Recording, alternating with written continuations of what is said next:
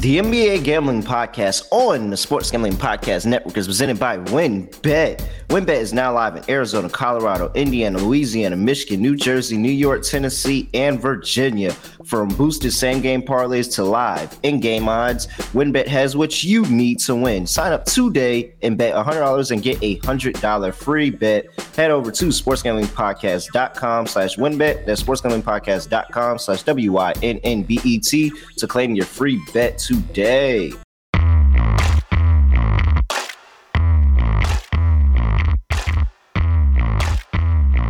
Yes, sir. We are back here with the NBA Gambling Podcast on the Sports Gambling Podcast Network. You know me, you know the voice. It's the guy, really real, villain real, Terrell Furman Jr. at your service.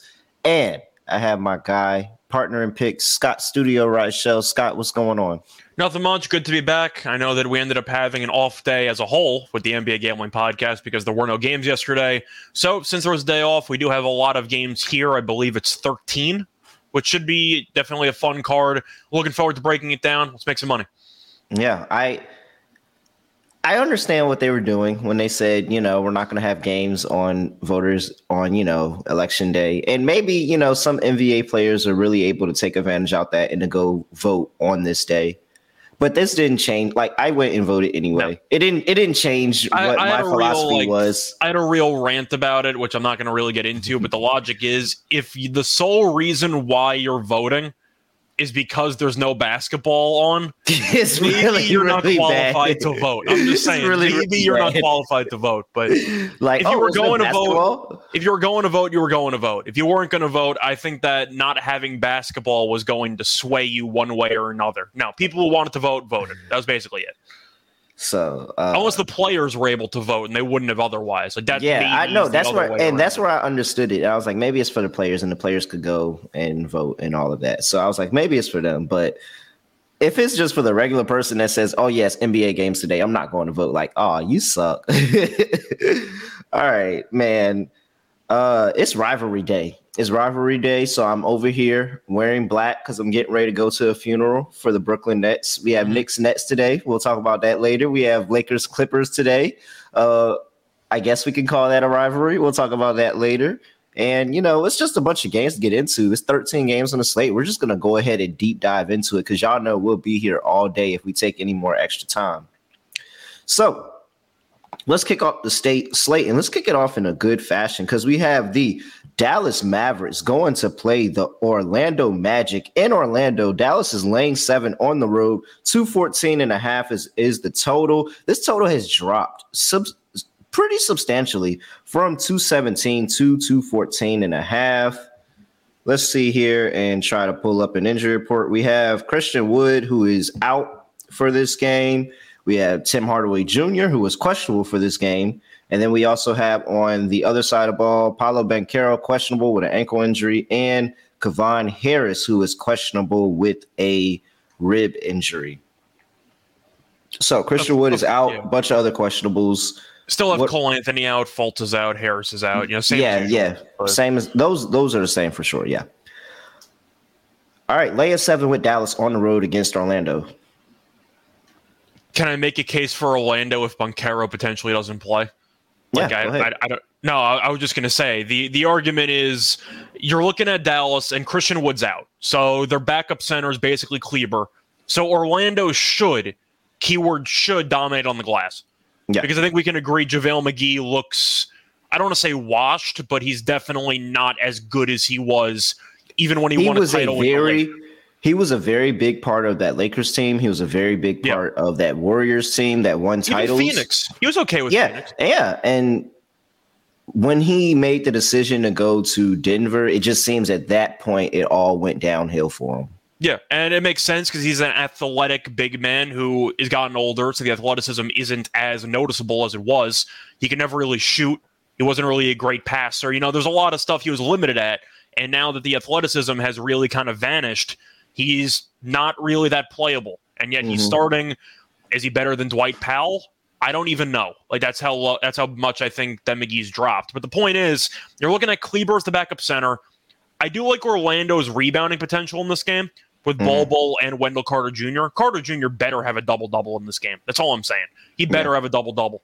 But Banchero's their only real offensive threat. Suggs occasionally has a good offensive game. Wagner's pretty good. Do I trust him to create his own shot? Probably not as much as I'd like to, but he's still a good shooter. The thing is, Dallas, am I wrong? I know they're 6-3 and they've beaten a decent amount of good teams. Maybe they just don't wow me the way that they play basketball. Doncic has to do everything for this team, but I'm not sure Orlando can do anything about it defensively. I guess I'm leaning Dallas. I really don't feel great about it. I'm leaning more towards props in this game. Give me a Wendell Carter Jr. double-double, maybe like a 18 and 14 type game, but McGee barely plays. They mostly use Kleber. Carter Jr. and Bol Bol should really dominate in the paint. I kind of like Orlando's rebounding potential in this matchup. That's how I'm looking at it. I'm going solely at the prop markets. Yeah, so these two teams played already this season where Dallas won at home 114 to 105. And like you said, JaVale McGee barely played in that game. You think that would be a game that, he went out there and dominated in. He barely played. He played 9 minutes in that game. Next center that they have, Dwight Powell, played 12 minutes. It was Christian Wood and Christian Wood only. He had 24 minutes in that game. Only 2 for 6 from the field, 5 points, but he had 10 rebounds. And they're going to use Kleber at center for a decent portion of this game. Yep. And so now you look at the Orlando Magic side of the ball in that time, and it's basically what you said, 15-9 for Wendell Carter, 16-11 for Bol Bol in that game. Paolo Banchero wasn't as efficient as he normally is, 6 for 20, 18 points. Franz Wagner, 3 for 12, 11 points. So, yeah, no, I have to like the under. If Banchero might not play and you're looking at all of Orlando's weapons or lack thereof, and Dallas plays at such a slow pace because Doncic is going to have the ball in his hands for 20 seconds in the shot clock every time, and Wood's out, who's one of their best scorers, I have to like the under. I really don't see much firepower between either of these teams, especially if Banchero doesn't play. Yeah, and I really would hate to say it, but I don't think that you can actually back the Magic if Banchero doesn't play. Like, I want to make it. This is short. I don't think I can. Yeah, I don't think that you're going to get enough scoring from the front court. Yeah, Bol Bol and Wendell Carter can do some things, put the ball in the rim, and Wendell Carter has a 30-point game this season, but I just don't. 30-point game. Like, what does realistic ceiling? Yeah, I don't know. Usually like 18. It's usually 18. It's like 15 to 18, somewhere around there. I just think that they're going to have issues scoring the basketball, especially if Banchero's not playing in this game. I hate to say it's as easy as that, but for me, it's as easy as if Banchero's not playing, I'll lay whatever the points is with Dallas. But if he is, then I'm still tempted to lay with Dallas, but you could sway me to Orlando at that point. I'm just on the under. I feel like it's the safer approach. Yeah, for sure.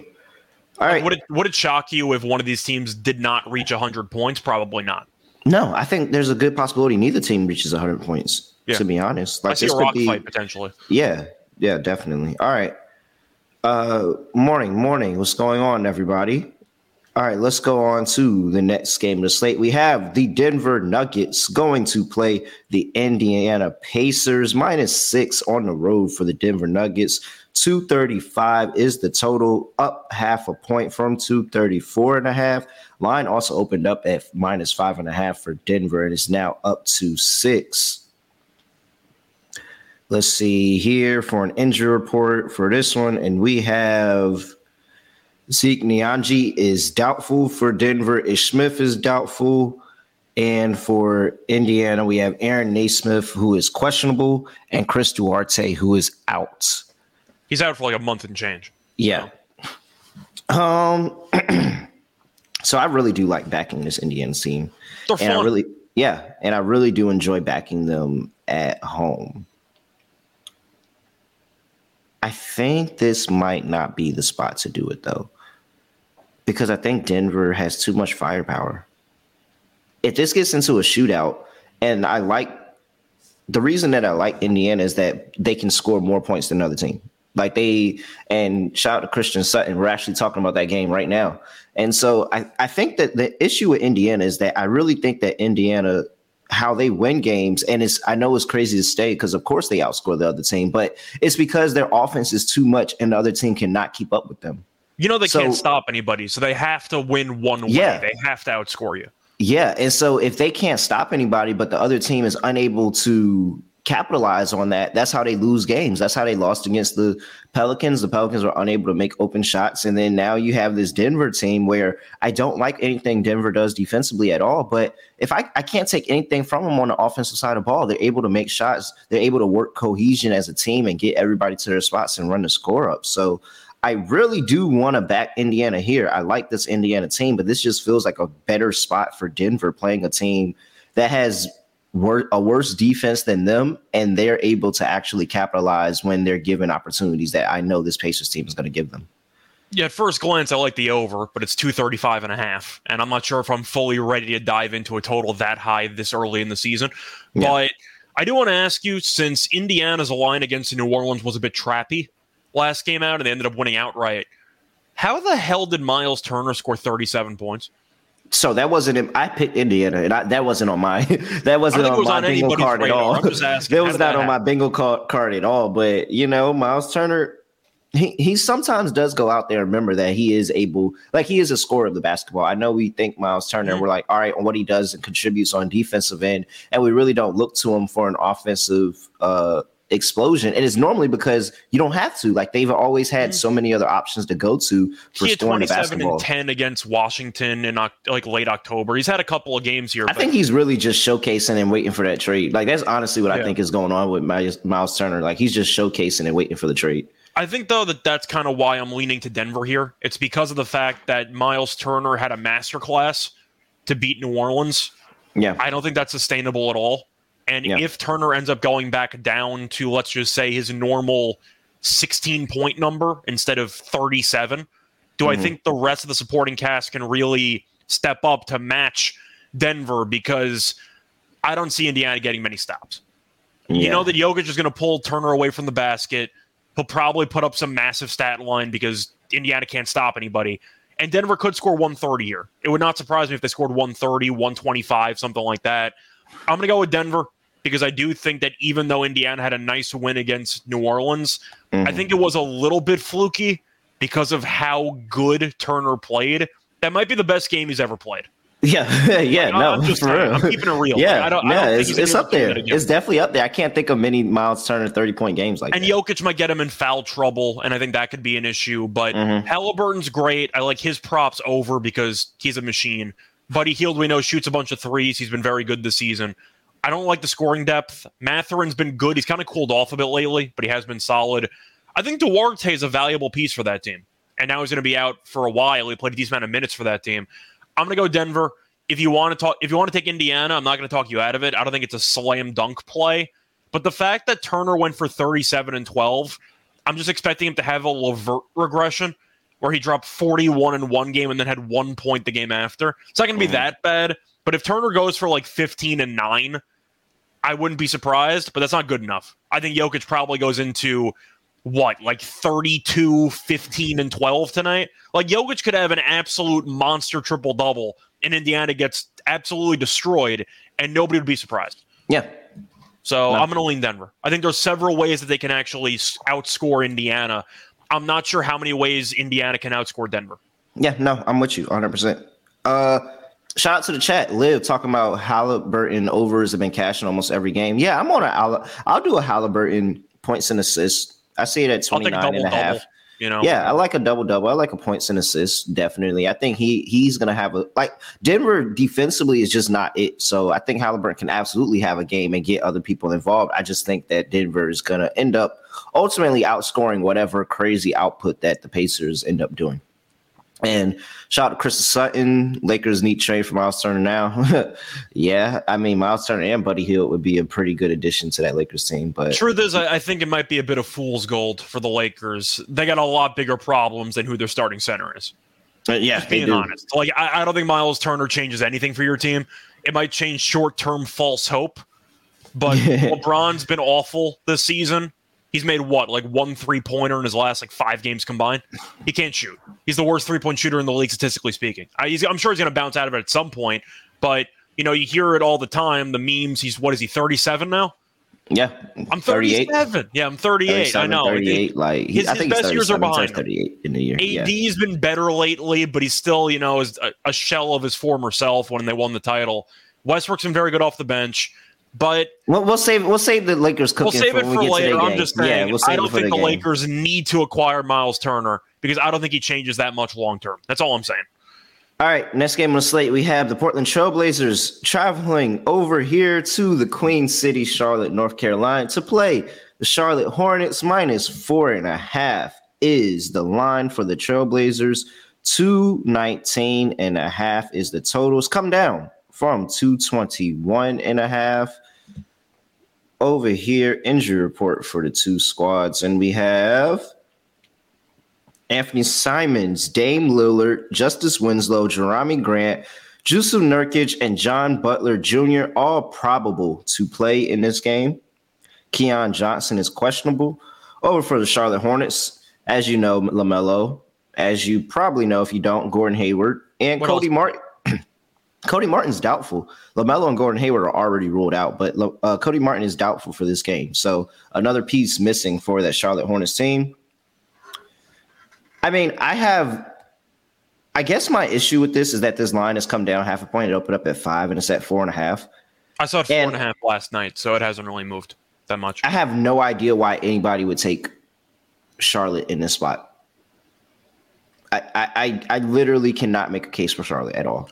So I do a YouTube play every night and for another network, and my play was Portland -4.5. That was my play today.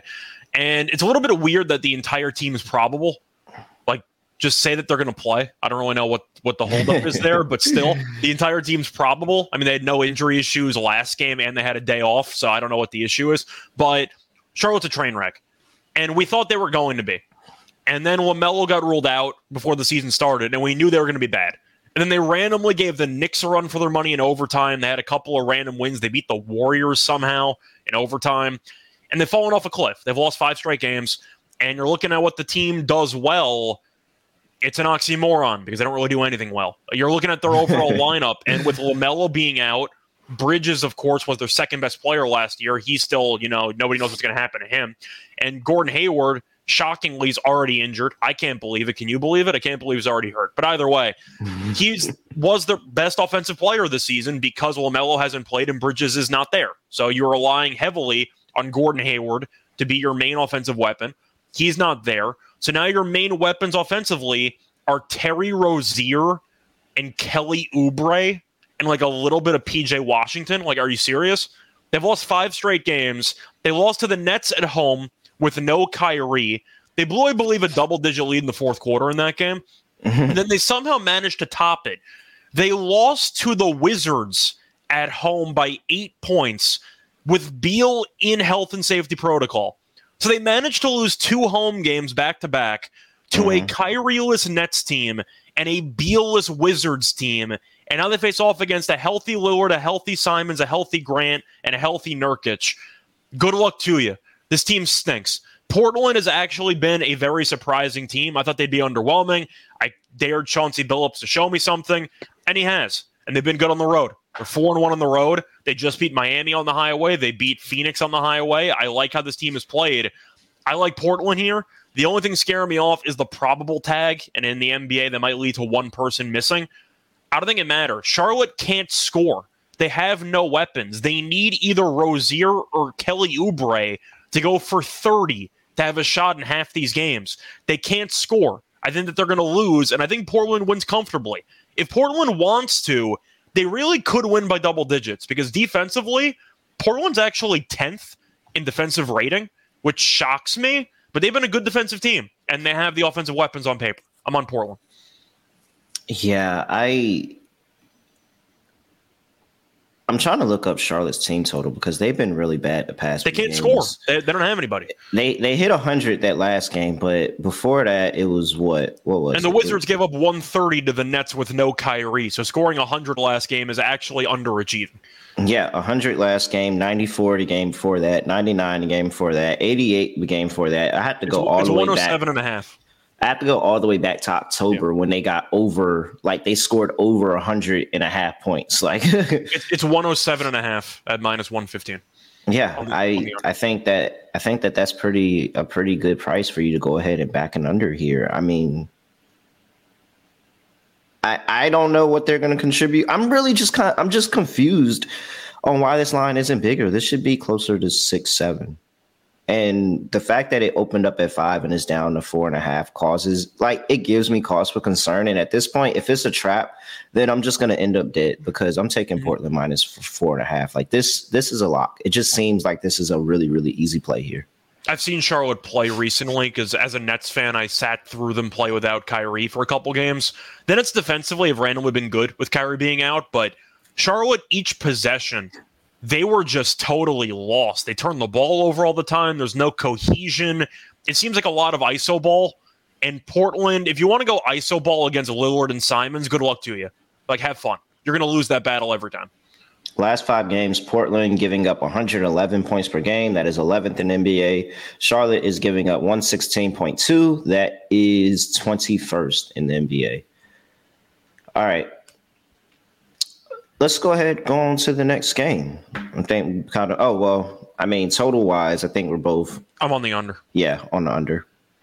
I see Christian asking about Lillard's over in points. I thought about it. He's only played 1 game since coming back from injury, and he really was a bit passive in that game. But they still have Simons. They still have Grant. They have a lot of weapons there. I'm not sure how to feel about this because Charlotte's defense in the backcourt's not great. But doesn't it feel like Lillard, especially just coming back from injury, has been a little bit more, I'd say, team-oriented? It seems like he's really willing to get his teammates involved. I don't think I want to take the over in points. Maybe, but I think I'm kind of out on it, or I'm going to pass, because I do think Simons and Grant can get theirs. And Lillard even passed up a game-winning shot opportunity to Josh Hart in the corner. I don't think I've ever seen Lillard turn down the final shot in a game. Have you? Yeah, no, he did. It was a wide open shot. It was wide open. You just figured Lillard was going to chuck it, and he didn't. Yeah, no, I'm 100% with you. I didn't think he was going to pass that up at all. But it was also a tie game, so it was like, what do we really have to lose? It wasn't like they were down. Just saying, though, Lillard seems to have been a little bit more selfless recently. Has. So I'm not going to touch the over in points because I don't think the shot attempts are high enough. I would play his over 5.5 assists. That I think it's very juiced. I would play his over 5.5 assists, probably parlay it with the money line and take some plus money there. Yeah. All right. Next game on the slate, we have the Detroit Pistons going to play the Boston Celtics in Boston. Boston's laying 12.5 at home. 226.5 is the total. Going over injuries, and I see Marvin Bagley is doubtful for this game. Alec Burks is questionable, and that's about it for the injury report here. Scott, you got 12.5 points with Boston. What are you doing? I'm going to take Detroit. I think that Detroit's a bad basketball team, mainly because I think Dwayne Casey's an abysmal coach, and I think he's guaranteed to get fired within the next month and change. This team's really bad, but Boston, don't get me wrong, they're still a talented team, obviously. They mostly have the same roster as last year, minus Robert Williams because he's hurt. But still, Boston's been good. They have not been great. And I do think that they leave themselves vulnerable because defensively, they're not that good. And you're looking at the recent results, they've been good at winning games. The issue is, I don't think they win by enough margin most of the time. And I think that even though Detroit is not a good team by any means, they can jump up and surprise you. Cunningham could have a good game. Ivy could play well. Boyan could go nuts from 3 and keep the game competitive. I'm going to take Detroit. Do I think they're going to win the game? No. Would it shock me if they won the game? Not necessarily, because I think that every now and then you find yourself a pretty good, in a good spot for as an underdog pick because you're a fully healthy team getting 12.5. You know, stranger things have happened in the NBA where a healthy team catches fire and finds a way to win games. But I still like Cunningham. I like Ivy. I like their overall backcourt. I think they're good enough to hang around in this game. I'm not going to pick them to win in the Garden, but I'll go with the points. I can't lay 12.5 with Boston. I'm just not ready to do that. Yeah, I am. I mean, it's pretty obvious what I'm doing. That I'm taking the Pistons, but you making a money line sprinkle there? Oh, 100% taking a money line sprinkle here, because if you look at these past 5 games, this spread has no chance. I mean, take a chance. What do you think? Last 5 games, ATS, Boston versus the Detroit. I'm assuming Detroit's done well. Oh, very well. 5-0 well, to be exact. Mm-hmm. They covered as 14-point dogs. They covered as 12.5-point dogs. They covered as 12.5-point dogs again and won that one outright. They covered as 10-point dogs. They covered as 7-point dogs and won that one outright. They've won 2 of the last 5 outright, covered all 5. They have their number. They have their number. And this season right now is even less reason for me to feel confident about Boston, because guess what? They are not this stout defensive team anymore. Last year, they were one of the best defensive teams in the league. They are now sitting middle of the road, 15 in points per game, 110 points per game. And guess who's right under them at 16? Detroit. Giving up 111 points per game. So, I mean, I can't. A case can be made for Detroit getting good offensive looks, and if they shoot well, then they definitely could pull it off. I think it's more just based on the price. It's roughly plus 550 on the money line for Detroit. I know that Boston's the better team, but if you're going to tell me that Detroit needs to win 1 out of roughly 5 meetings to become profitable in the situation, I'm going to take it. I think they could win 1 out of 5 head-to-head meetings straight up.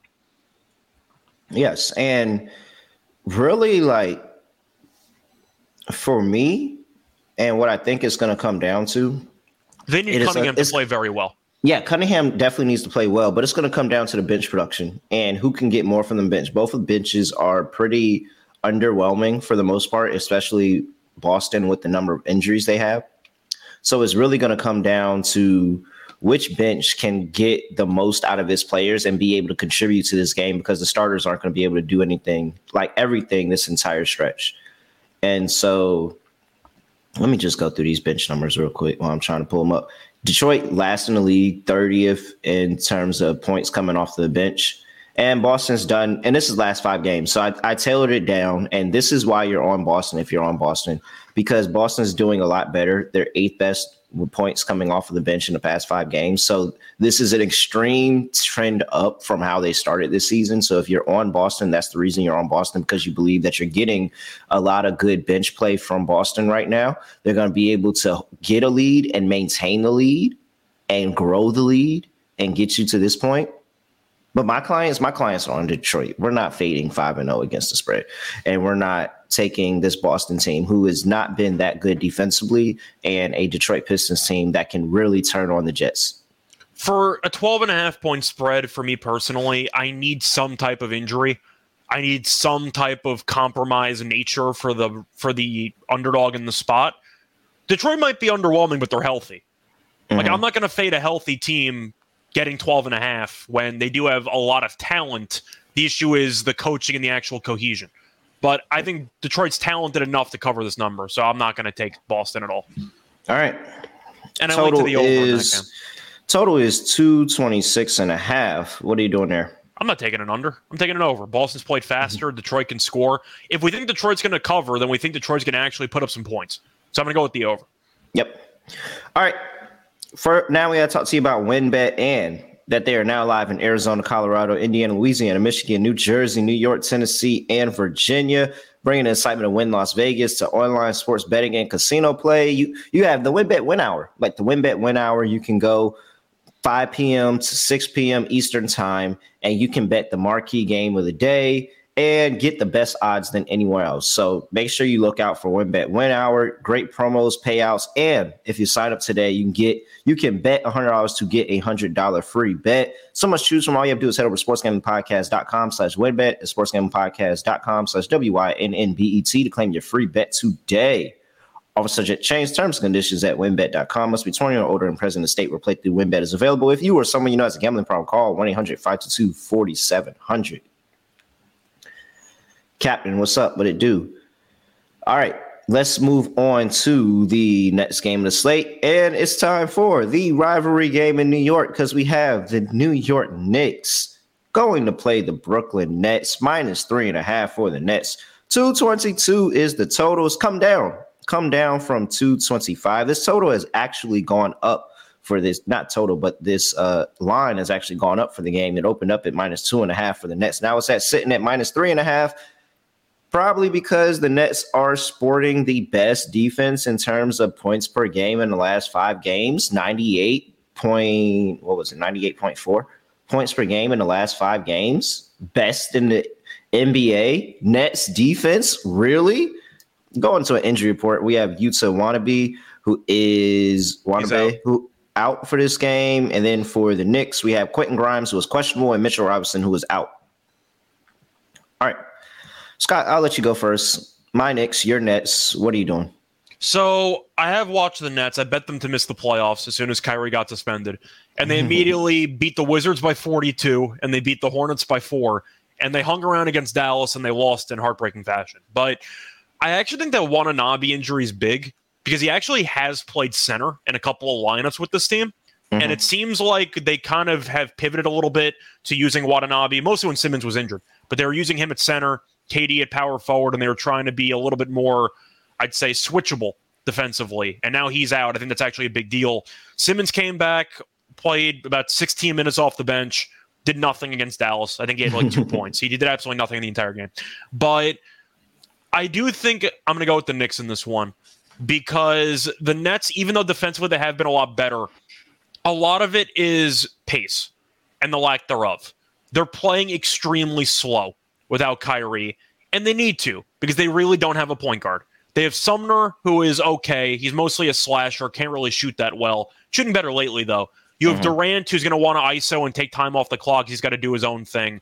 And they really don't have many, I'd say, quality options in the break or on the break. I think that they have to play slower. The Knicks kind of want to play fast. So far this season, they have wanted to play fast because they still have Brunson, they have Barrett, they have guys that can actually run the floor.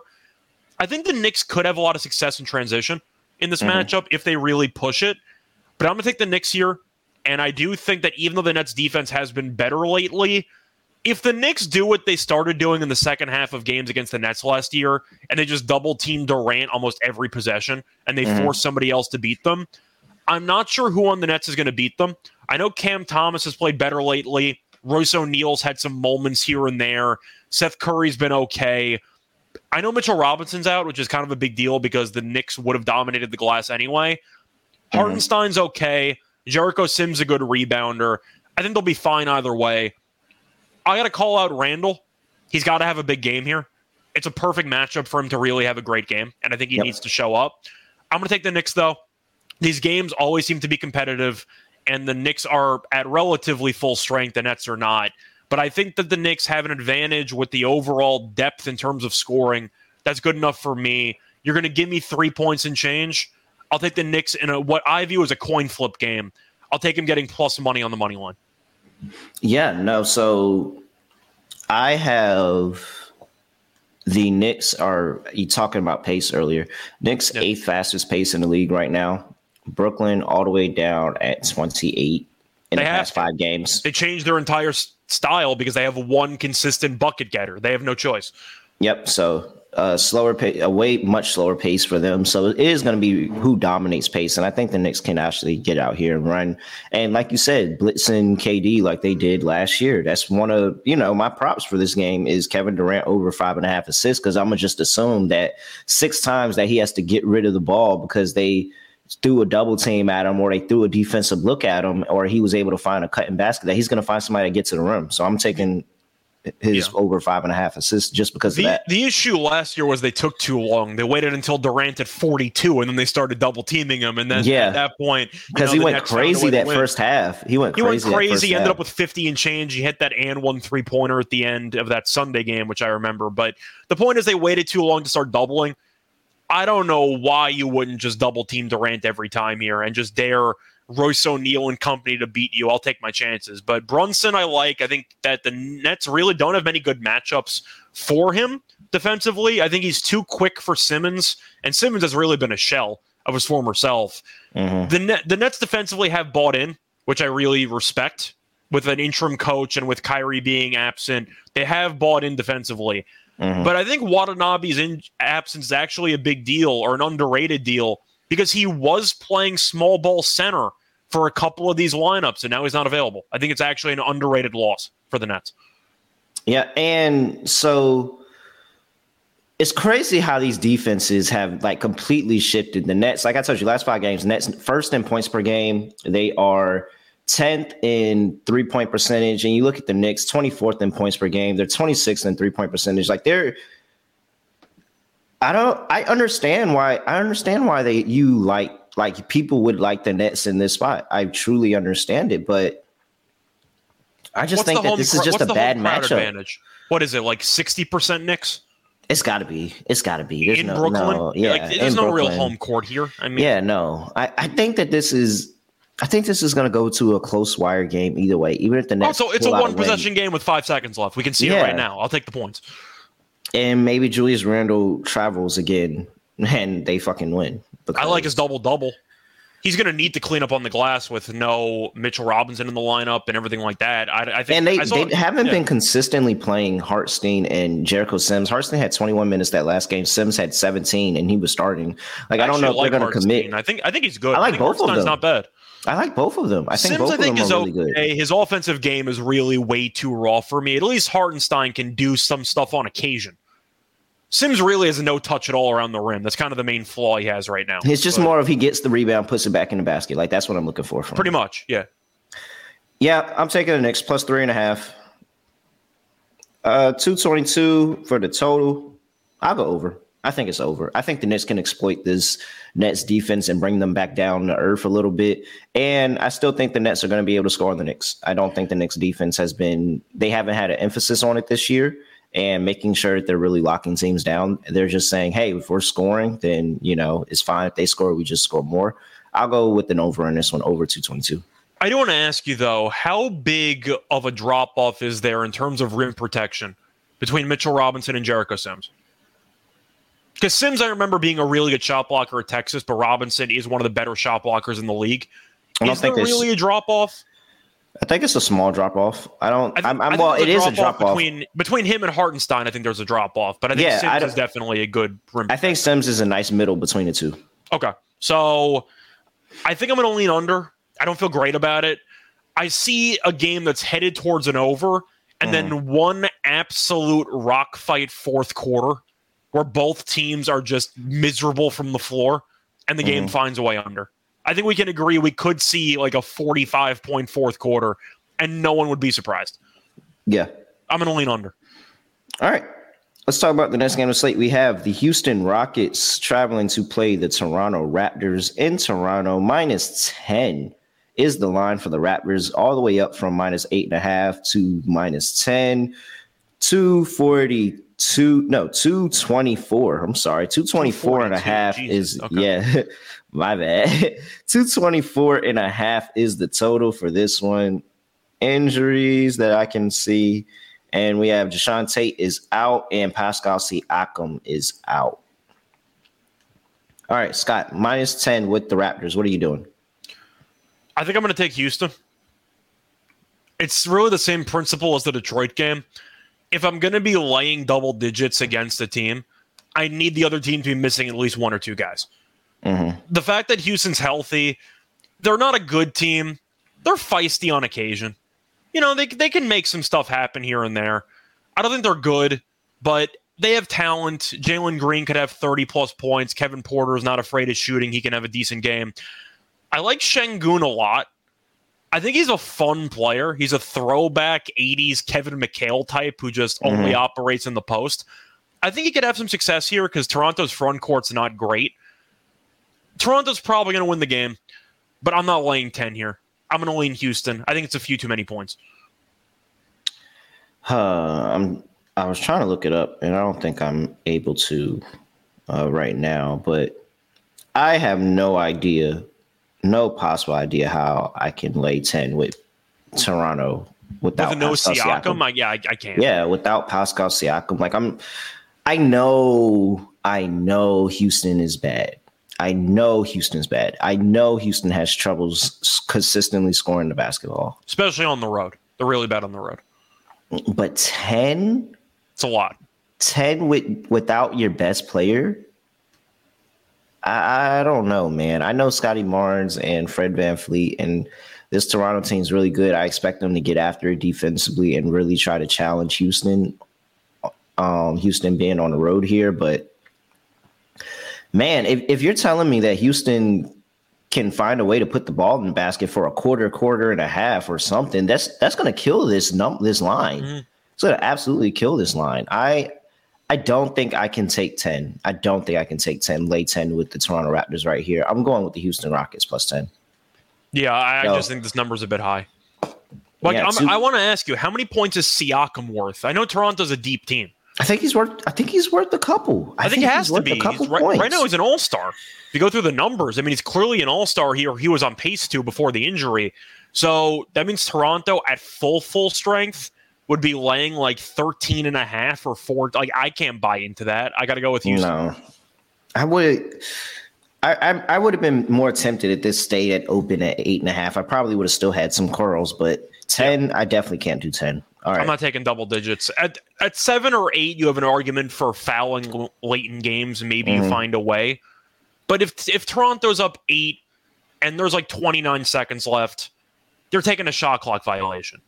Like, you don't even have a real shot at fouling down the stretch to get a miracle cover here for Toronto. I'm not going to bother. I'm going with Houston if I had to pick a side. Yeah, I'm on Houston too. Sprinkle on that money line because I'm taking the over. And if Houston's in this game, it's because they were able to score points on the Toronto defense.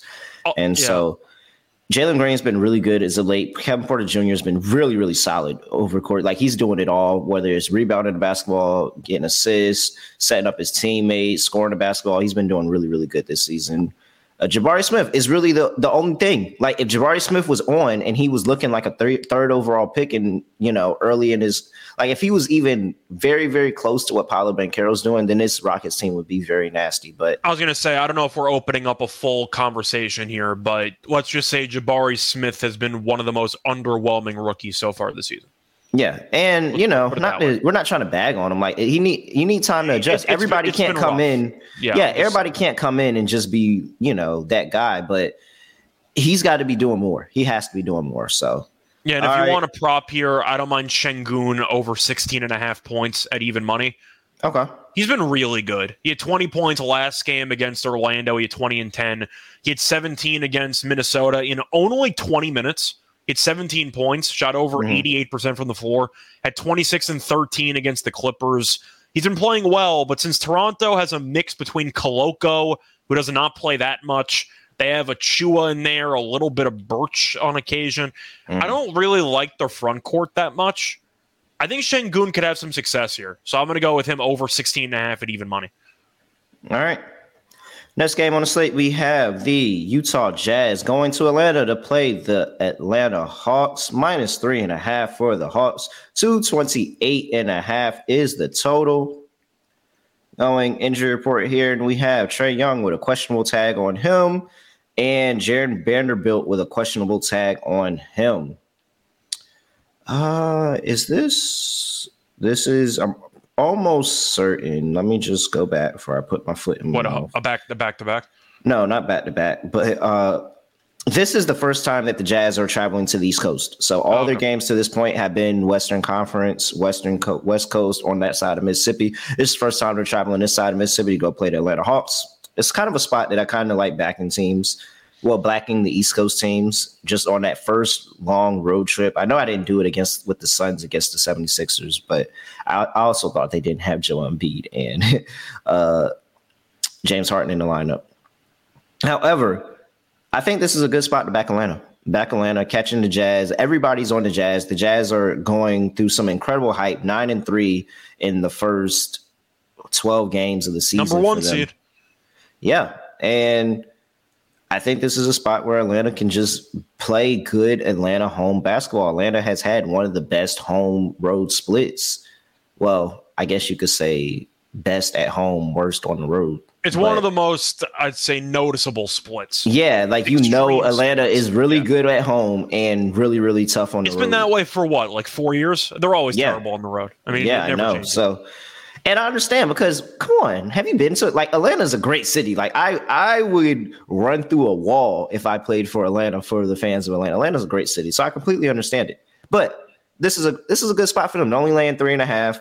This Jazz team, while they have been really good in the start of the season, I think that they do have some hiccups and some issues defensively that can be attacked. You got a rested Trae Young that might be playing in this game. And so he has some time to come to rest up from that injury, seeing how he didn't play that last game and they beat the Bucks. I'm back in Atlanta here. I think this is one of those Atlanta homestands where they're just able to sweep the games at home and then go try to figure out how they're ever possibly going to win on the road. So yeah, give me Atlanta -3.5. It's actually so random how Trae Young misses the game against Milwaukee and they win by 19. Yep. Like that's actually kind of wild how that worked itself out, but my play is going to be simple. I like the over. I don't see much defense being played by either team. Utah plays up tempo. They need to. They don't exactly have a true center. They try to use Olynyk in there on occasion. Vanderbilt occasionally a small ball guy, but he might be out for this game. And Vanderbilt's one of their best defensive players. So you're looking at their game against the Lakers, the second one, and that game landed in the 250s. I mean, that game was an absolute track meet. They scored 139 points. Atlanta's going to want to play a little bit faster. Utah does as well. I like the over here. I think this game just cruises into the 230s. I see a lot of points. You? Yeah, no, I see a bunch of points too. I'm with you. Even if Young's out, then DeJounte is just going to go do his thing, maybe put up a triple-double, but I have to like the over here. The pace is too nice. The overall talent is there. The issue is Atlanta's still not a great shooting team from the outside, but I still think that the pace alone should dictate. And I am curious what they're going to do at center, because Capella was really good the last couple games, but Utah wants to spread everybody out. Can you play Capella 20-something minutes in this game, or is it such a bad matchup you have to go smaller? No, I think that I just don't think that they're committed to not playing Capella minutes. Like every time that I think that they're possibly going to just drain his minutes for one game, they never do it. I think they're truly committed to just finding ways to make it work with Capella for even him for or their Kung, betterment they or their rotate, worse. But whatever. Yeah. But I like the over. I'm assuming you agree. Yep, I agree as well. All right, next game to slate, we have the New Orleans Pelicans on the road to go play the Chicago Bulls. -2 for the Pelicans. 232.5 is the total in this game. Injury report, we have Andre Drummond, who is probable, and Kobe White, who is questionable. No, Kobe White is out. Kobe White is out, and Andre Drummond is probable. Then we also have Larry Nance Jr. on the other side, who is questionable for this game, and Garrett Temple, who is out for personal reasons. All right. Pelicans, Bulls.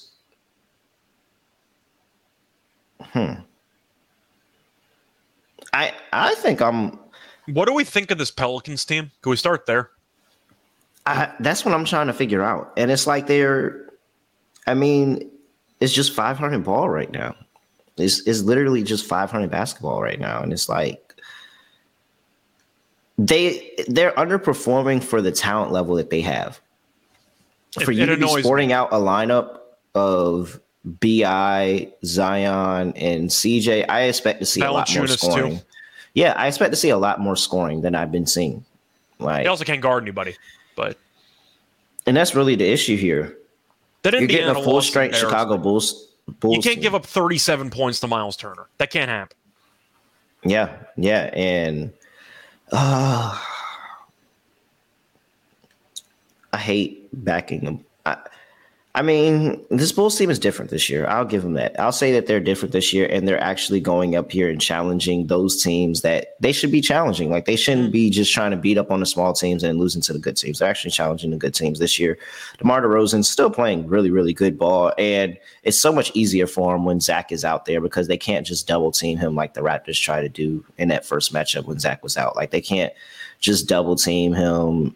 I expect Zach to be really, really well rested with this one. They said they're not playing him on back-to-backs, and they're taking their time. They're making sure he gets rest on the off days. So I expect Zach LaVine to come out here with a whole boat of energy. I would love it way more if Lonzo was playing in this game, but I'll go ahead and I'll take the Bulls +2. I'm taking Chicago, too. I like the Pelicans as a team on paper. I ended up betting Willie Green to win Coach of the Year at 12-1. Who is somehow one of the favorites despite his team playing 500 basketball, which I really don't understand. But either way, Chicago's very good at home. We know the United Center's a very good home court advantage. You're going to give me plus money with the Bulls at home against the Pelicans team that's been struggling lately. That's good enough for me. I'm taking Chicago on the money line. I think you could argue this game should be a pick 'em, maybe a -1, but I do think that the Pelicans being favored on the road, I don't think they're worthy of being favored on the road against a pretty good team. I'll go with Chicago. All right.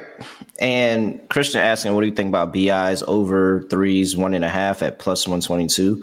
I understand why it's plus money, because the Bulls in the past 5 games are the number 1 team against the against 3-point shooters. They're giving up 29% in the past 5 games, number 1 in the NBA. So, and they played some pretty decent 3-point shooting teams. They played Toronto twice. You have Boston in there, Charlotte, Brooklyn. That's decent enough. I think it's more of they've been just able to hold them just percentage wise all around to a lower percentage. The Bulls defense has stepped up in the past few games, but yeah, no, I think Caruso coming off the bench is really, really good, because now all that scoring in the lineup, he coming him and adding him as a change of pace defensively is really what they want to do, rather than having him starting and taking a bunch of shots. Yeah. It's easy enough. +2. I gotta go over. 1.5 is short and it is plus money, but it's mostly volume. That's why you're looking at this number being so low. He's attempted less than 5 3-pointers in every game except for 1 this season. He did miss 4 games because of injury, but when it comes down to the 3-point numbers, it's all about volume. You want your guy to shoot 10 3-pointers. I mean, it really just comes down to it, and you're just going to play the odds game. He went 3 for 4 last game, went 2 for 4 the game prior, went 3 for 7 against Golden State. 7 is the most threes he's taken by a wide margin in a game. He's usually around 3 or 4. So in order for him to go over, you need him to hit roughly 50% of his threes. I think I'm going to pass. Yeah. I want more volume. If I'm playing BI, I think I'm just playing his points. I would play points. He hope he gets to the line 10 times and he ends up going over. All right. I'm on over for this game too. I'm not taking the under. Pelicans' last 2 games have given up 120 plus. Next game on the slate, we have the Milwaukee Bucks playing the OKC Thunder. -6 on the road for the Bucks. 218 is the line for the total. It's come down from 220.5. Injury report. Let's go look at the injury report here, and we have Giannis, who is probable for this game, Drew Holiday, who is doubtful, and Aleksej Pokusevski, who is questionable. Pokusevski's, I'm assuming he's not going to play, but whatever. Drew Holiday being doubtful is enough for me to back OKC here on the money line. This game just screams Giannis triple-double to me now. Yeah, 100%. I mean, you have no Holiday, so there's not even a secondary option with the ball in his hand. This will be a Giannis DFS masterclass game. I really don't see how he does not go for 30, 15, and whatever. But if you want to make a case for the triple-double, I want to just see what the odds are. A +320. Oh, that's a bunch of garbage. I can't take that. That's just unfortunate. Points, rebounds, and assists maybe instead.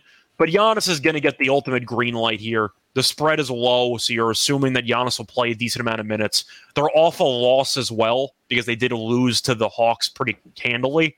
So you could argue Milwaukee might be motivated for this game, but I really just expect Giannis to destroy everybody on Oklahoma City, because who the hell do they have at center? They have nobody. And And not only just as center, but this even more kills the depth of this team, because now you're bringing George Hill into that starting lineup. You definitely don't have a backup point guard after George Hill at this point. And so you're just kind of trying to figure things out. And this is a team that already is 16th in the league in points coming off of the bench. Whereas you have this OKC team that has found scoring from all this other options. Like, yes, we can talk about SGA and what he's doing, but they're finding scoring from Trey Mann. They're finding score from Wiggins. They're finding score from Dort on occasion can get hot. Yeah, they're finding scoring from all these other guys and guys coming off of the bench. I think that this OKC team, who for the past couple years has been a really good team against the number, because they've been given all these points in all these games and they find ways to make these games close. I think this is another game where they could find to make it close. And this is just like, on the road, you're on the road again for Milwaukee, and you started out the season 9-0. You just took your first loss. I mean, everybody's sitting here saying that this is going to be the bounce back spot, and I think that this is you could really look over this OKC team. I'm backing OKC here +6. I feel like this is a short line, and it's short for a reason. I think if you want to make a serious case for some value here, you can get Shea 28+ points and the Thunder to win at 4-1, or Shea 32+ points and the Thunder to win +700. Yeah. You could go Shea 2+ threes. I know he doesn't shoot many threes, but if he does, 2+ threes and OKC to win +940. I think this is going to be a Shea. And let me go back and look, because these two teams did match up earlier. Yeah, while you pull that up, though, I do want to point out Holiday people are going to talk about mostly as being the point guard and how he does facilitate some of the offense. Milwaukee might struggle there. A reminder, he also is still one of the best perimeter defenders in the league. And now you face off against Shai Gilgeous. You might have George Hill guarding Shai Gilgeous-Alexander in comparison to Jrue Holiday. Shai should really have a field day in this game. Yeah, last time they played 108-94. That was the Bucks' 9th win. 108-94 for this team. SGA 18, 7 for 16 in the game, 3 assists. Josh Giddey 15, 6 for 14. And where's where I wanted to mention? Yeah, this time around, Tre Mann, 14 minutes, 1 for 3. Like, that's somebody I'm looking for. Tre Mann is somebody I'm looking for to come off the bench and be some really good offense for this team this go around. And like I said, you don't have Jrue Holiday, so I expect SGA to have a much, much better game. Like, defensively, Jrue Holiday is really big what they do defensively. Now you're going to be looking at Javon Carter. Javon Carter is going to have to handle that matchup the entire game. And so I like the opportunities there. I really, really do. I think that this is going to be a good game. And I just feel like this is way too many points. Now, Giannis did not play in that matchup. So we have to say that. Giannis did not play in that matchup. So Giannis is playing here. That could single-handedly shift things. I'm taking my chances with OKC, though. I'm going to lean OKC too, but I'll take Shai over in points. He's had at least 33 points in 4 of the last 5 games. Now Holiday's out, who's well recognized as being one of the best perimeter guards in the league, just based on defense. I think he should have a decent spot here. Christian wants to know about the Thunder team total at 105.5. I don't really have much of a thought there. I think this game could be a rock fight. It could be potentially high scoring. I'm kind of on the fence. I think I'd lean over, though, because I do love Holiday's defense, which is no longer there. But I'm kind of on the fence. I don't have a strong opinion about that. You? I don't think I want to take a team total over against the third best team in points per game in the entire league. I think I'd rather just take Shai over in points, because if they get to 106, Shai's dropping 30. Yeah, if I had to play a total, I probably would play the under, because I just think that if OKC's in this game, it's because the Bucks had issues with everybody else scoring the ball except for Giannis. Or they just got cold from 3. Yeah, that's really it. But I'm not interested in betting the total on this one. I look for a Giannis PRA. I think he could go for a ridiculous number of points, rebounds, and assists in this matchup. All right. Next game on the slate, we have the Memphis Grizzlies going to play the San Antonio Spurs. -5.5 for the Grizzlies on the road. 233.5 is the total. Injury report here. Steven Adams might not play. I think that's basically it. Steven Adams is questionable. Doug McDermott is questionable. Zach Collins is out. All right. I mean, there's really nothing that you could say to get me off of Memphis here. This is a lock for me. Give me Memphis -5.5. This line is short enough that I truly believe that if Memphis has a lead at the end, that the Spurs just call it quits. I don't know how Spurs are supposed to win this game. Dougie McBuckets might not play. How are they supposed to win? No, I'm going with Memphis. I think that both teams offensively are not great, but Memphis has a significantly better offense, and it's not even close. Ja's been good, but after the MVP nuclear start, he's kind of going a little bit cold lately. Still, respectable numbers, but I at least want to point out that I do think he's going to play well here. Do you know how good his numbers are against San Antonio in the last couple of meetings? No, but I feel like we talked about this last year, and I feel like he has like some 40, 50-point games against San Antonio for no reason. Okay, so I'm going to read these off, right? So we'll start off in 2020, okay? All right. 22, 14, and 7. Okay. 25, 9, and 9. All right. 44, 2, and 9. Shit. 19 and 11. Okay, All right. 28. Hey, I like that. I like that. Yeah. Say that one again. He had 19 and 11. All right. Some people going to get that. Others won't. Okay. He had 13 and 8 against San Antonio in 22 minutes. Not great. And then since that moment, he absolutely exploded. He had 38 and 6. All right. That's 30-8-6. Yeah. 41. Okay. Okay. Yeah, 41, right. 5, and 8. Damn. That was January of 2022. And the last meeting, he had 52 points and 7 rebounds. I remember that game. So I assume Morant's going to play really well because with the exception of maybe an off game here and there points-wise, in which he still had like 11 assists, San Antonio can't guard him. He had 52 last time. They played twice in 2022, and he had a total of 93 points. I'm just expecting Morant to go for 35. And Bane, we know, is really good. I do kind of want Adams in the lineup, though, because I think that he'll really just overwhelm Poeltl with his strength. They still have Clark, though. They still have a couple other options. I'm on Memphis. I think Ja goes for 35. They are just sucking the juice out of all these props. Ja 35 is plus 235. No, you have to go for the player performance boost if you really want to go for any props. You got to take them to win the game, and you can maybe get that at like 4-1. Yeah. I don't know. They really have been sucking the juice out of these props, though. Yeah, it makes it not as fun. Let me see here if I can find. Hold on. If you want to take Ja 30-plus points and Grizzlies money line, it's plus 158. Okay.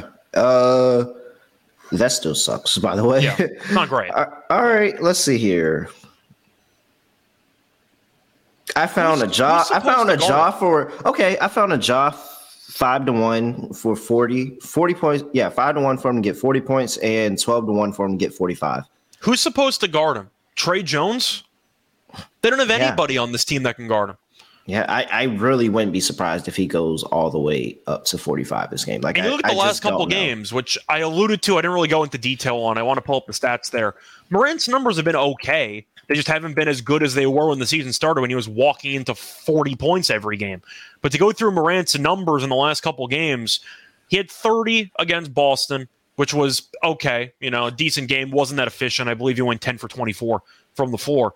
But he had 38 and 9 against Boston, 23, 9, and 6 against Washington, went 9 of 27 from the floor, went 12 and 11 against Charlotte, went 4 of 12 from the floor, 29 and 7 against Portland, went 7 of 19 from the floor. He really could use an efficient scoring game, and I think the Spurs defense is the perfect game for that. I can see Ja going 12 of 18, 14 of 20 something, and he ends up with 35. Yeah. All right. I'm with you. This is a high total. It makes sense. And if Adams doesn't play, that actually helps the total because they're going to play even faster. Yeah, no. I have to take over, but it's a high one. I'm not going to. It's a high one, yeah. But I'm on the over too. I don't mind a sneaky look at Keldon Johnson or like Vassell. They've been really good for San Antonio. All right. Next game on the slate, we have the Phoenix Suns going to play the Minnesota Timberwolves. -1.5 for the Suns on the road. 223 is the total.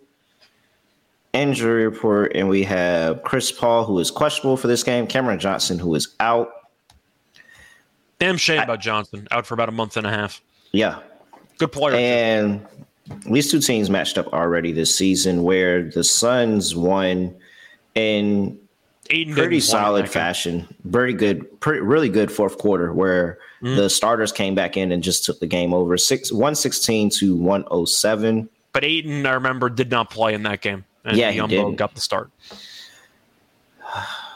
I don't know how I can back Cleveland. I mean, I don't know how I can back the Timberwolves in this spot. They just don't have it together. They haven't put this lineup that they have with Gobert and Edwards and Cat. They have not put that. D'Angelo Russell's been terrible too. I mean, we got to at least point it out. He's been awful the last couple. Yeah, they haven't put this roster. They haven't put this roster they got together, and I'm just gonna keep fading them until they turn it around for me. That's really just end of the handicap for me.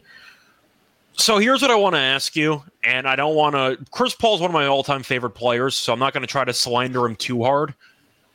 How many points is he even worth at this stage in his career? Because offensively, I don't really know how much he can do in a given game because he generates no separation off the dribble anymore.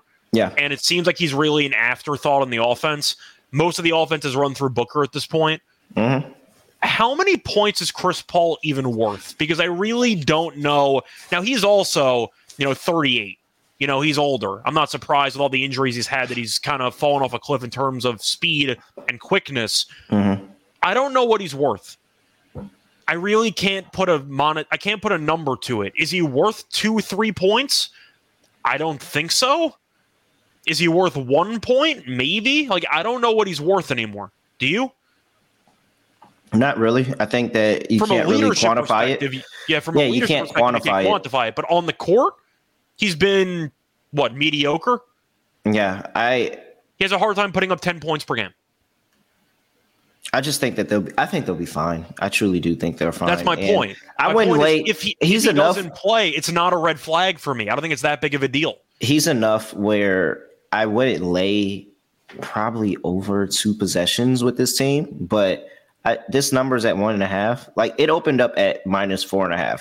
I probably would have took the Timberwolves there, but I'm getting 1.5. He got injured last year. Campaign is starting experience. They have some options here, but Insano mentioned it. He played 14 minutes left in the second quarter.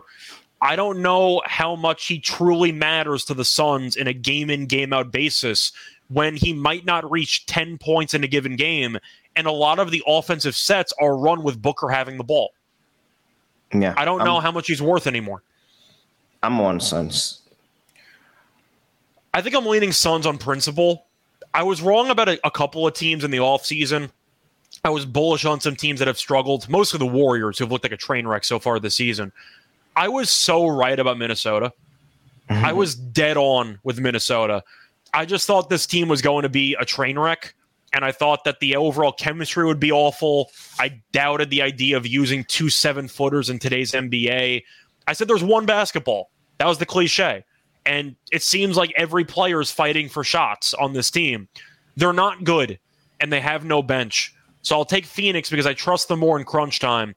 Devin mentions the prop I like. I like Booker assists. I think Booker's in line for a very good assist game here, especially if Paul doesn't play. We know Payne is more of a shot-first point guard. He can pass it. He mostly wants to shoot. I think Booker assists is definitely a way to look here. I'm trying to pull it up. In his career, without He's been really good at assists when Paul's not in the lineup. Yeah, in his career without Chris Paul, he's at 4.8 assists. Now you got to, a lot of that might have been before he got there. So I went back and I got his game log, and we can go game by game here without Chris Paul. 7 assists, 5 assists, 3, 4, 8, 10, 7, 9, 7, 5, 12, 8, 5, 7. The number's there. 5.5. That's not bad. That's not bad. How many times has he gone under 5.5? 1, 2, 3, 4, 5. 5 times in the last 1, 2, 3, 4, 5, 6, 7, 8, 9, 10, 11, 12, 13, 14 games. He's 9-5 to the over. I think that there's a lot of worse bets. There's a lot of worse bets that you can make today than Devin Booker assist. I like Devin Booker assist today as well. I think my other question would be, besides assists, do you like Booker over in points blindly? Because without Cam Johnson in the lineup and without a lot of the he's got to go off. I don't know who else is supposed to score for this team because Bridges had a moment there.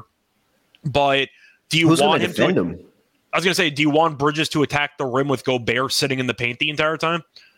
Do I think Ayton's going to have a great game against Gobert? Maybe, but I think Booker probably will have 30-plus points because he should attempt a ton of shots.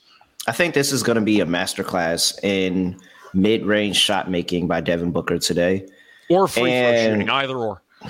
28.5, same number as Ja. So guess what we're going to do? Of course we're going to do it. Let's see. 35 points for Devin Booker. Where's the Memphis game? 35 points for John Morant.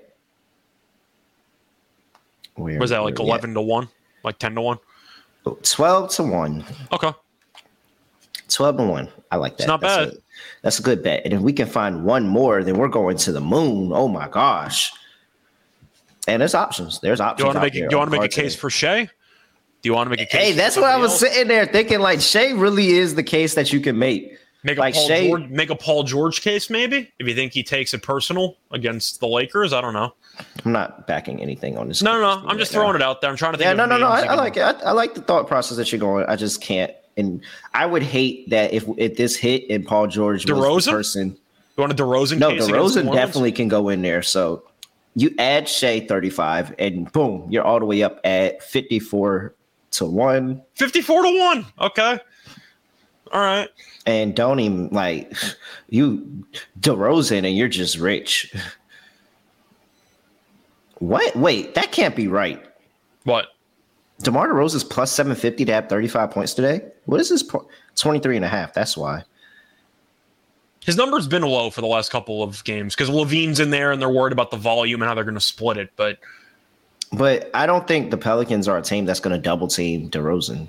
No, and defensively they're not great anyway, and they want to play up tempo. But let's ladder DeRozan today. I didn't realize that was at 23 and a half, and 35 is plus 750. DeRozan, I think he's going for 30 in that game. Yeah, DeRozan's on the ladder. So 23 and a half, 25, 30, 35. I'm not going to go 40, but I'll top it off at 35. I don't even think you can get you can't even fucking get 40. I have to go somewhere else. I have to look. Some books are hating. Yeah, I know. Fuck. Insano though, asking if they're going to shoot more threes with bigs on the inside. Probably, but you're kind of wondering who Phoenix is going to use because Cam Johnson was one of their best spot-up three-point shooters on the roster. Mm-hmm. But I'm assuming they're going to do what most teams do, which is run pick and roll, force Gobert away from the actual hoop, drive and kick. That's what most teams do. I'm assuming they'll be able to do that. So, yeah, I'm assuming 3-point shots for Phoenix probably won't look that bad. Maybe Booker, if you want to make a case. Then again, if Booker's going for 35, he's probably going to have at least 3 or 4 threes. So that's a case you can make. Campaign maybe if he starts. I think Phoenix should shoot a lot of threes, though. I don't know why you'd want to go on the interior against Gobert and Towns. Force him to guard somebody on the perimeter. That's what I would do. Yeah, and Minnesota is... I don't believe they're good at the 3-point defense. I am pulling it up. Well, I haven't seen their name yet. Yep, last. In the last 5 games, they are last in terms of 3-point defense, 41.1 points per game. So I like that good look and call out there, Cap. All right, let's move on to the next game on the slate. And we have... Oh, wow. I have so many tabs up that I got lost. All right, the Cleveland Cavaliers. Okay. Cleveland Cavaliers still on their West Coast trip. Minus 4.5 on the road. Going to play the Sacramento Kings. Kings coming off of a close but loss to the Golden State Warriors. 226.5 is the total. Come up half a point to 225 from 225. Injury report, we have Dylan Windler for the Cavs who is out and Malik Monk who is questionable. Monk's a big deal. He's actually been a good bench piece for that team. He has. All right. Laying Lakers 4.5 right now. Laying 4.5. Looks like some money is coming in on the Kings and it's dropped it down half a point. What are you doing here 4.5 with the Cavs? So this line looks very trappy. And I feel like based on the line alone, I kind of would lean to the Kings. But I do want to ask you, when you have, I know the Warriors are not a good team this year so far, but when you have a team on the ropes and Curry drops 47 on your head, and you have a shot to potentially tie the game, and the referees don't call a foul on Klay Thompson, which was obviously a foul. Herter should have went to the line. They should have tied the game. Does that linger? Is there a chance they're still a bit hung up on that Warriors ending and they just potentially no-show this game? I don't think it's a possibility. I'm just throwing it out there. Very much a possibility. I think it's possible. In Sacramento, we've seen be really bad closing out games. Warriors game, prime example of that. They led by a decent amount the entire way. They choked it away. I know Curry went nuclear, but they still, you should win that game. I am going to lean Cleveland. It's very trappy, though, so there's no chance I bet this one. I might stick more to props. Give me like a Jared Allen double-double, Jared Allen block prop, something like that. But I think with Sabonis having to deal with Jared Allen, I can see Allen having a great game on the glass. I think I'm going more towards props. I don't like Sacramento defensively. I think Mitchell and Garland should have a field day in this game. So I'm going to lean Cavaliers. I don't love it, but I'm going to lean more to props because I do think Sacramento's defense, we know for a fact, is a terrible unit. Yeah, I think that I think Cleveland can control the pace of this game. It's very trappy, but Cleveland's the much better team. Yeah, by far a much better team. And if they control what they want to play in their half-court basketball, I think that's really going to give the Kings issues. The Kings want to run. The Kings want to get out and get transition buckets, hold you to your fast break buckets. Their transition defense is actually really, really good, how they get back and fill in lanes on transition and defense. But I think that slowing the game down, and really the kicker here for me is that the Kings are one of the worst teams in terms of opponents' points in the paint. They're bottom 5 in the league in terms of opponents' points in the paint. That's why I mentioned Jared Allen might just feast in this game. Yeah, and I think that's really it. Like, you're going to get a bunch of points from the inside. Jared Allen, Evan Mobley, even Donovan Mitchell. Donovan Mitchell and can run and get some points on the inside. I just think that this is a bad matchup. I don't think that this is the type of team that the Kings want to be going up against, and Cavs team coming off of a loss playing the Clippers. I think they kind of get back to their style of basketball, slowing things down, playing really good defense. Too. Yeah, playing really, really good defense and just being able to play on their level, not having to run with the other team. So, yeah, I'm going with the Cavs here, -4.5. Yeah, I agree. All right. Last game of this, 226.5. I'm going under because I think it's a slower paced game. I see money coming in on the over. I'm fine. I'm just going to go under. I'm really torn because if Cleveland scored 130, I wouldn't be surprised. Sacramento's that bad defensively, but Cleveland's so good defensively. Like, that's the problem you run into here. I think I'll lean under, but I don't feel great about it either. This game is mostly a stay away for me, maybe a prop or two. All right. Next game on the slate, we end rivalry day with the Lakers at the Clippers. I put quotation marks over that at. 219.5 is the total, -3. If you've been under a rock, well, wait, hold on. No, I'm getting ahead of myself. Injury report. We have Anthony Davis probable, LeBron James probable, Lonnie Walker questionable. Now, if you've been under a rock, I couldn't tell you. I honestly, truly could not tell you the last time the Lakers won a game in this series. I don't remember. I have no idea. I can. It might have been like the bubble. It's been a long time. Like an incredibly long time. They are 1-4 in the last 5 ATS. I think it was the bubble because I think it was like the first game of the bubble. It might have been, yeah. But it's been a very, very long time since they beat the Clippers, man. But this Clippers team has just been so bad this year. Like, they've been really bad. Very nice win, though, against Cleveland. I'll give them credits too. Yes. That was a nice win. Credit to them. And they got their first team total. Yay! Let's go, Clippers. First team total over. They did it. There's been nobody that's come out here and publicly said that they are a Clippers homer. But I am positive that there's one out there, at least one, that listens to this show. And he is very, very excited that they hit the over in that prop last time out. Nothing's changing for me. Clippers team total under. I don't even know what I wanted. I really, really want to take LA. I mean, I can't say LA. I really, really want to take the Lakers. I want to take LA too. I automatically win if I take LA. So yeah, you're right. I really do want to take the Lakers. So do it. Why would November 9th, 2022 be any different than how this game has gone? Like, the argument would be Kawhi did play in the season opener and he actually played relatively well in limited minutes.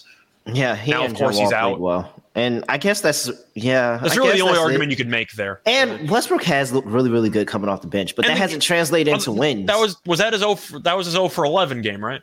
Yes, it was. Okay. I don't think he's going to be. And the Lakers were bad. getting killed. They came back in the fourth quarter, then eventually did not cover. I had the Clippers. All right, fine. I'll take Lakers plus 3. You twisted my arm. I'll take Lakers plus 3. I'm taking the team total under. It's one thing if the Clippers went over, and yes, they would have gone over any number that they had. The number was in like the mid 100s. It was. Like we're back to 111.5. Like we're back to 110 plus. It was 105.5. Now the Lakers defensively no-showed the Utah game. LeBron didn't play. Team checked out. Like they no-showed the entire game. Utah had like 80 points in the first half. I'm not going to read into that. I'm just going to go with the team total under for the Clippers. We've seen the pace in these games die, especially in the fourth quarter, because of how competitive they are, the rivalry, kind of like how the Nets-Knicks game should turn out in the fourth quarter. I just see a lot of physical play, and I think based on the rivalry, the refs will let them get away with it a bit more. It's one thing to go over one team total, but to immediately push the team total back to 111.5 is crazy to me. I got to take the under. If it's anywhere over 110.5, I'll probably blindly take the under. But the Lakers defense with LeBron and AD have still been pretty good this season. I'll just take the under for the Clippers team total. It's really hard to get a total under that number too. Like it's really very. Oh man, it's just fucking hilarious. Yes. All right. You have our bets.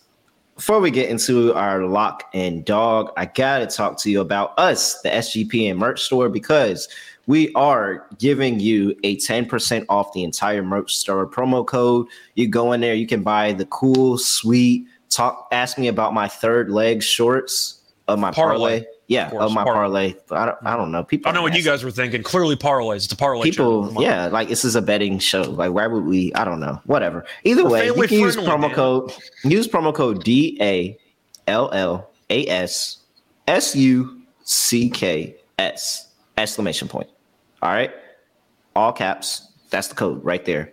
Whatever that spells. What is that? Whatever that spells. I mean, but DALLASSUCKS exclamation point. That is your promo code.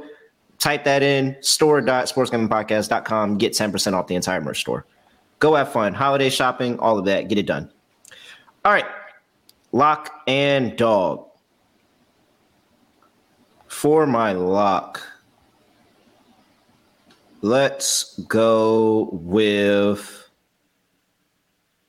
let me fade Utah being the number one team in the Western Conference. Well, is that the entire? No, it's not the entire league, but in the Western Conference. Let me go ahead and fade Utah. I'll take Atlanta.